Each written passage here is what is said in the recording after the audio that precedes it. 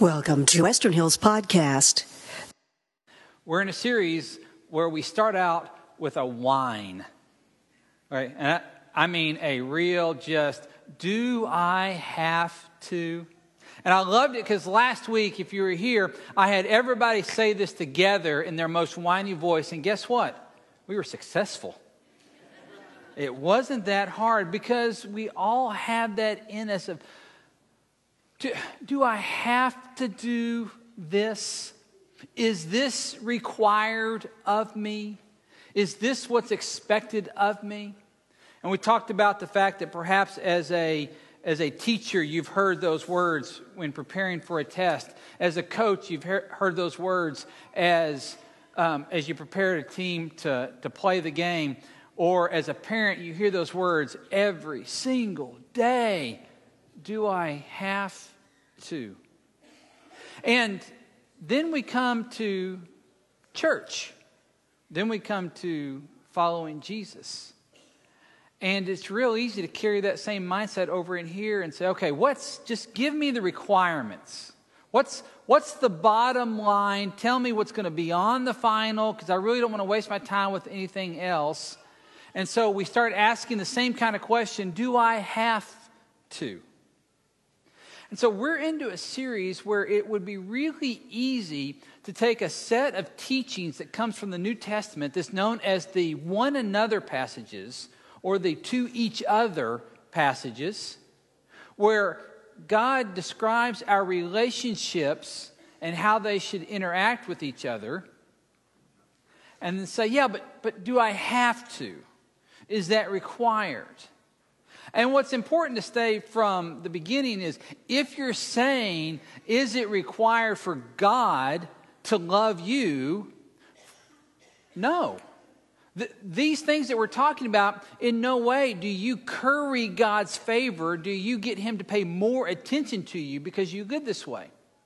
But because God created you, and he wired you, and he knows exactly how you operate, what we have is a group of teachings that if you were to incorporate them into your life, you'll experience a blessing. Not because God suddenly shows up, but because he's showing us how life was meant to be lived. And there's something about following Jesus that sounds simple until others get involved. Until it has to do not just the horizontal, the vertical relationship, but we add in the horizontal relationship. So last week we started with this commandment: love the Lord your God with all your heart, mind, soul, and strength. And then Jesus adds to it, love your neighbor as yourself. That is a Father's Day memory in the making right there. That's what we all live for. Love the Lord your God with all your heart, soul, mind, and strength. Love your neighbor as yourself. And what Jesus does is he brings those two ideas together and fuses them in a way where we cannot separate them again. And so Jesus says very clearly, if you want to understand the health and the vitality of your faith and your relationship with God, you pay attention to the health and the vitality to your relationship to others. And so what we're talking about has everything to do with how you experience life, how you experience faith, and how you look at the world, and most importantly, you see your relationship with God as you go through this world. And so today we have another one another, where in the New Testament there's a teaching that I think is so critical that if you would put this teaching into practice, it would radically change your relationships. It would radically alter the nature and the dynamic that's going on. Whatever relationships you find yourself in, whether they're extremely healthy or they're conflicted and they're broken, this dynamic, this principle, this practice that we're going to talk about today has incredible power to reorient your world. Again, not to curry God's favor your direction, but for you just to live the way God designed you to live and by His teaching. If you have your Bible, we're going to start in a book called Galatians. And Galatians is a letter. Galatians is a letter by the Apostle Paul, and he's writing this letter to a church that, surprise, surprise, is in conflict. Okay. Now, I know we'd love to think that the church never experiences conflict, but if you've been in church more than once, you know there's conflict there. In fact, it's often, I'll hear some people say, why can't we just be more like the New Testament church? And my response is, which one? Because you got to be real careful which one you pick there, because there's some messed up stuff going on in each of the churches that Paul writes to in the New Testament. But Paul doesn't say give up on church. What Paul says, what he's going to argue for, is you live in church, you live in relationship in a certain way. And so in Galatia, in these churches in this area, there's this struggle going on of what's it look like to follow Jesus? What's it look like to live both as a Jewish person and as a follower of Christ? And some people have come in, and because they want a certain amount of power, they've been teaching a certain type of thing that says, if you really want to be a Christian, you have to go through Moses, and it is starting to tear this church apart. And so here is Paul's instructions. And I'm going to jump into Galatians chapter 5, verse 13. So with the backdrop of conflict, here's what Paul says. You, my brothers and sisters, were called to be free. Now that's referring to the law versus do you follow Moses, do you follow Jesus? But do not use your freedom to indulge the flesh. Now, that doesn't mean just everything that sounds sexual when you say it. He's not talking about just that. He means to indulge everything that you just want. Just you put yourself at the very top of the list, and then you try to go after everything that you want. That's what he means by that. So what's he calling us to? Rather, serve one another. And there's the principle. Serve one another humbly in love. Paul delivers the antidote very simply. The answer to your conflicts, the way that you break out of the deadlock you find yourself in, is you serve one another humbly in love. And just in case he's not strong enough with that, look at the next sentence that he adds in here. For the entire law is fulfilled in keeping this one command. Now remember, their argument was over how much of the law do you have to keep? What parts of the law do you have to keep? What parts of the law does Jesus require us keep? And he says, here it is. He sums it up. The entire law is fulfilled in keeping this one command: love your neighbor as yourself. And he makes the statement again, the greatest commandment. Love your neighbor as yourself. And pause on that just for a second. Paul is saying, you want to get the law right? You want to get your faith right? Serve one another. Love your neighbor as yourself. Now, I don't know what your religious background is for many of you, but I know for some of us, that should feel like a burden just got lifted.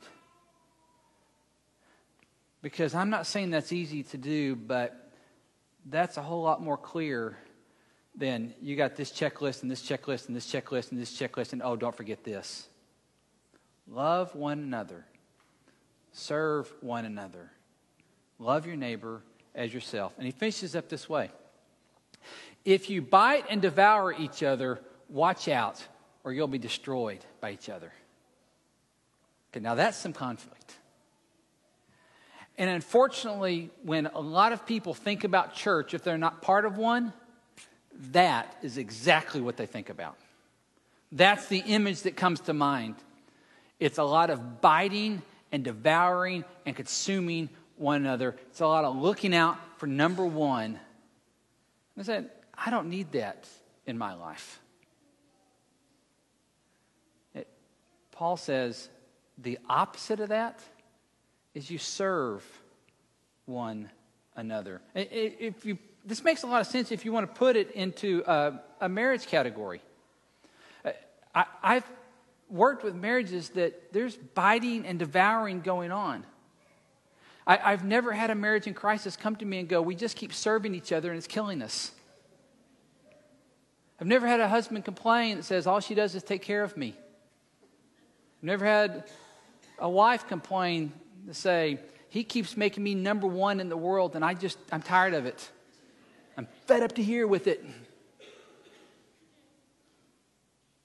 But we know what biting and devouring looks like, don't we? Paul says you want to radically change your relationships, you serve. And then he ties the words of Jesus, says you love your neighbor as yourself. And why does he tie it together? And here's something I want you to write down. Because serving makes love visible. You can talk to me all day long about how you love somebody, but unless there's an action that I can see, it's not visible. Now, I know that it's feelings that cause us to fall in love and get married, but your feelings do not sustain marriages. Never have, never will.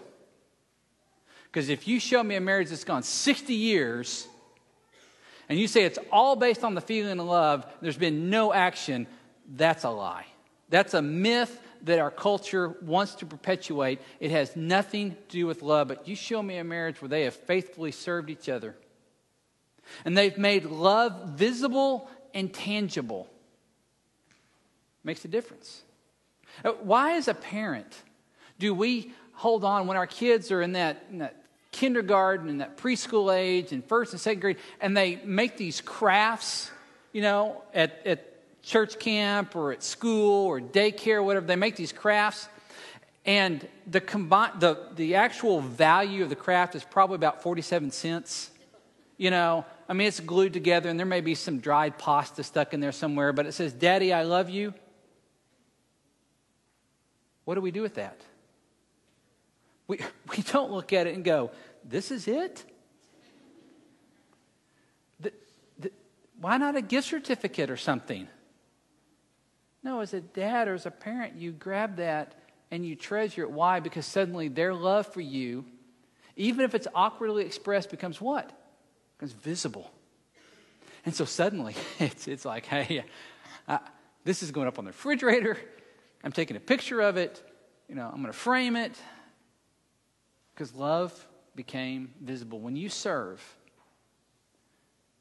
love becomes visible. Well, we have to ask ourselves, where would Paul get such an idea? Where does Paul get his theology from? So what I want to do in just the last few minutes we've got, I want to take us to the very scripture that Chris read for us earlier. You're going to find it in the Gospel of John, Matthew, Mark, Luke, John, in your New Testament. And a gospel is an account of the life and the ministry and the mission, and then the death and the resurrection of Jesus. And so Paul, when he came to be a believer in Christ, he spent a decade or more studying Jesus, studying the scriptures and listening to the stories about Jesus. And so all of his theology, the way that he believes that God operates in the world, comes out of what he's learned from the inside of Jesus. And so there's this example that Jesus gives, this model for us, this moment in his ministry that's incredibly telling on who Jesus is and how we should be. And so it comes in John 13. And if you know anything about the Gospel of John, first of all, John didn't write in chapters. We came along and added the chapters later. But 13 comes almost in the middle of his gospel. And then from there on out, it just recounts the last 48 hours of Jesus' life. And so there's a huge lead up in the Gospel of John to the crucifixion and the resurrection. And so anything that happens in this window, this span, is incredibly important. It's critical information for us.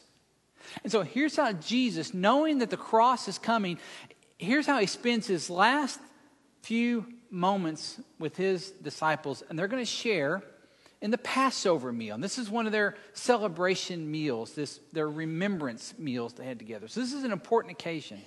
And Jesus knows it's even more important because he knows the cross is coming even though they don't know. So in that context, John 13 begins this way. It was just before the Passover festival. Jesus knew that the hour had come for him to leave this world and go to the Father. Having loved his own who were in the world, he loved them to the end. Now, watch this. Because again, he loved them to the end. Some translations are going to tell you he showed them the full extent of his love. The idea here is both in time and in quantity. That he was consistent with his love all the way through. And he poured all of his love out in this moment. And he showed them, and so what he's about to do is not simply saying that Jesus had feelings for them all the way up to the end. He's about to make love visible. Here's what he does. Jesus knew that the Father had put all things under his power and that he had come from God and was returning to God. So he got up from the meal, took off his outer clothing, and wrapped a towel around his waist. After that, he poured water into a basin and began to wash his disciples' feet, drying them with the towel that was wrapped around him. Did you see how that began? Did you see what the lead-in was? Let's go back to that very first slide, verse 3, because this is an important verse.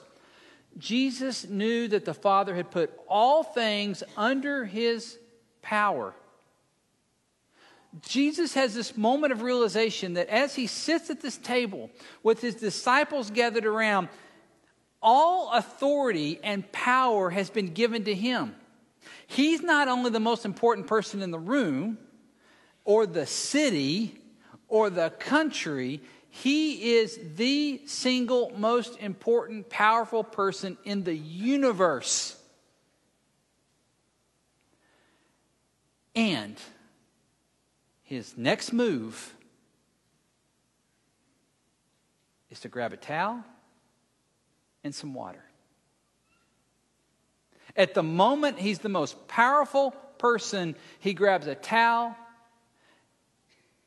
and a little dish, a basin of water, and begins moving around the room, washing the disciples' feet. And what you need to know about that culture, since they were a walk everywhere you go culture,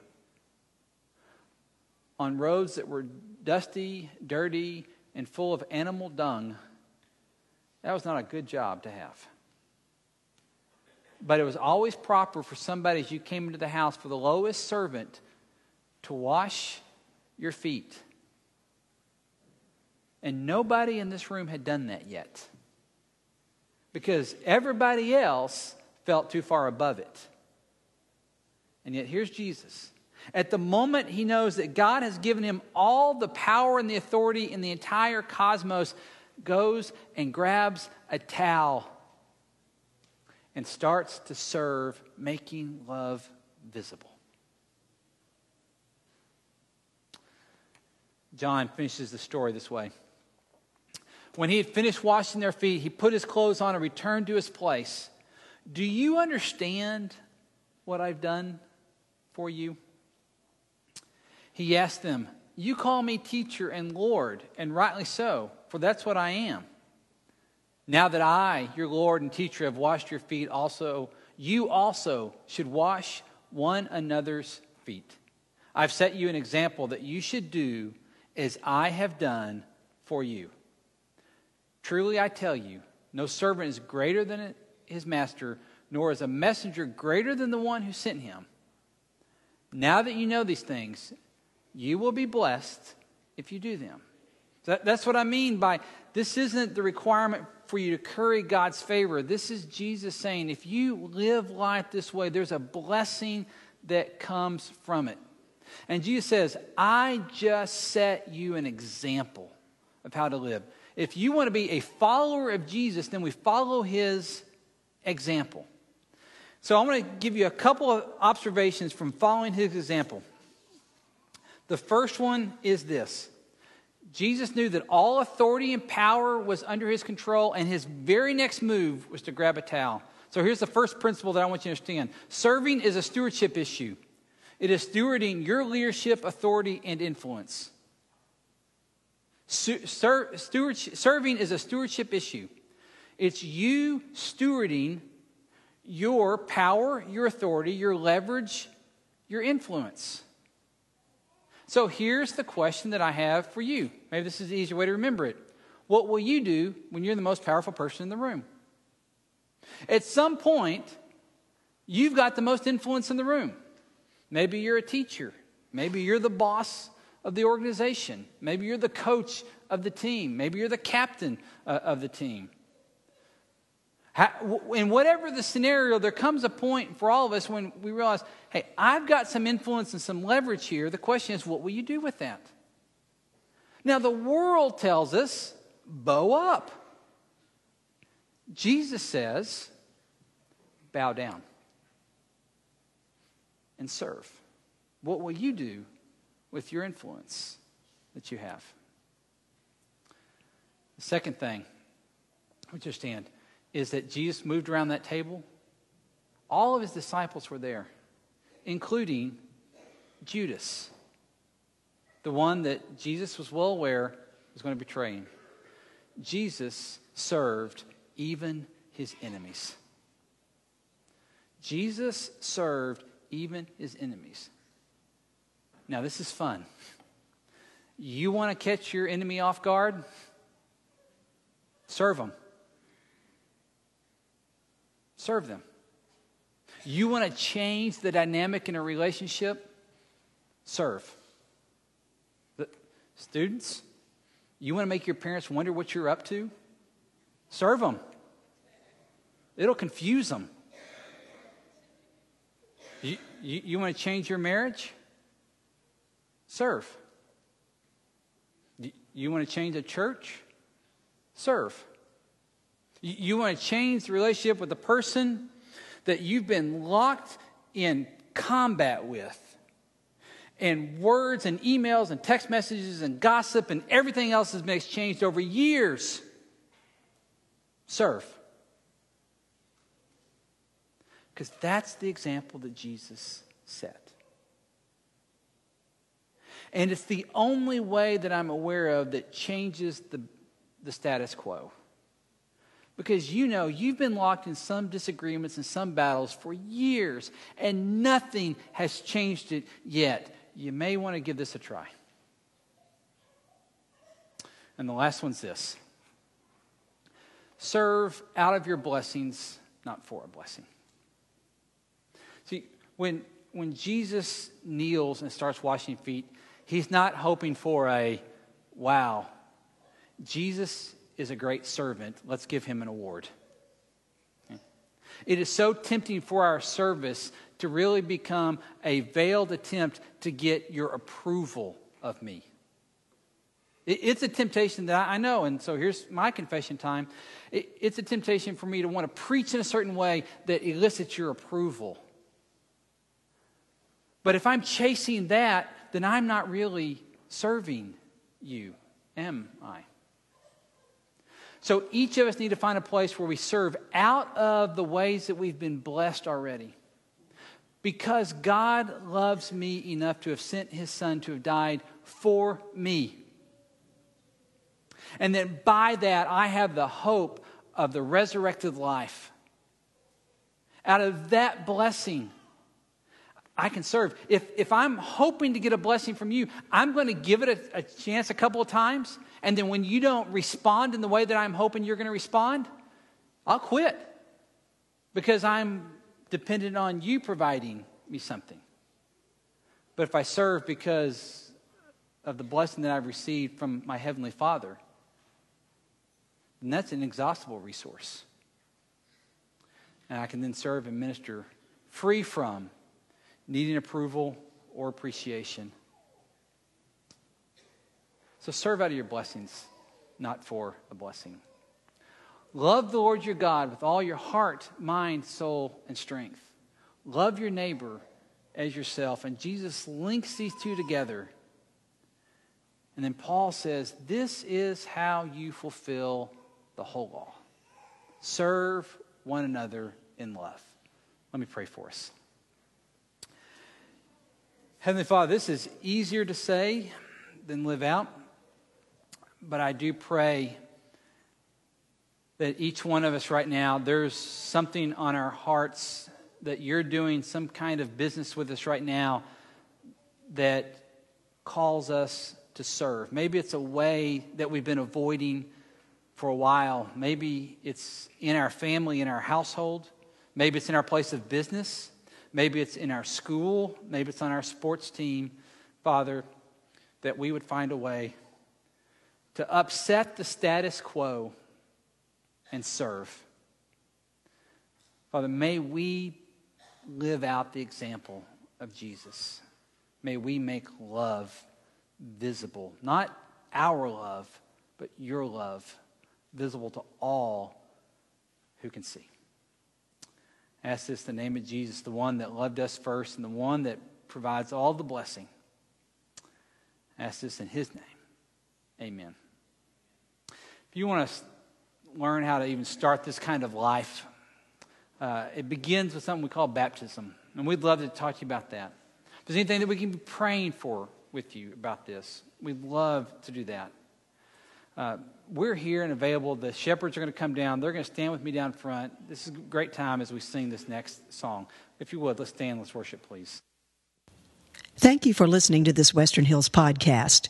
Please visit our website, westernhillsonline.org, to find out more about us.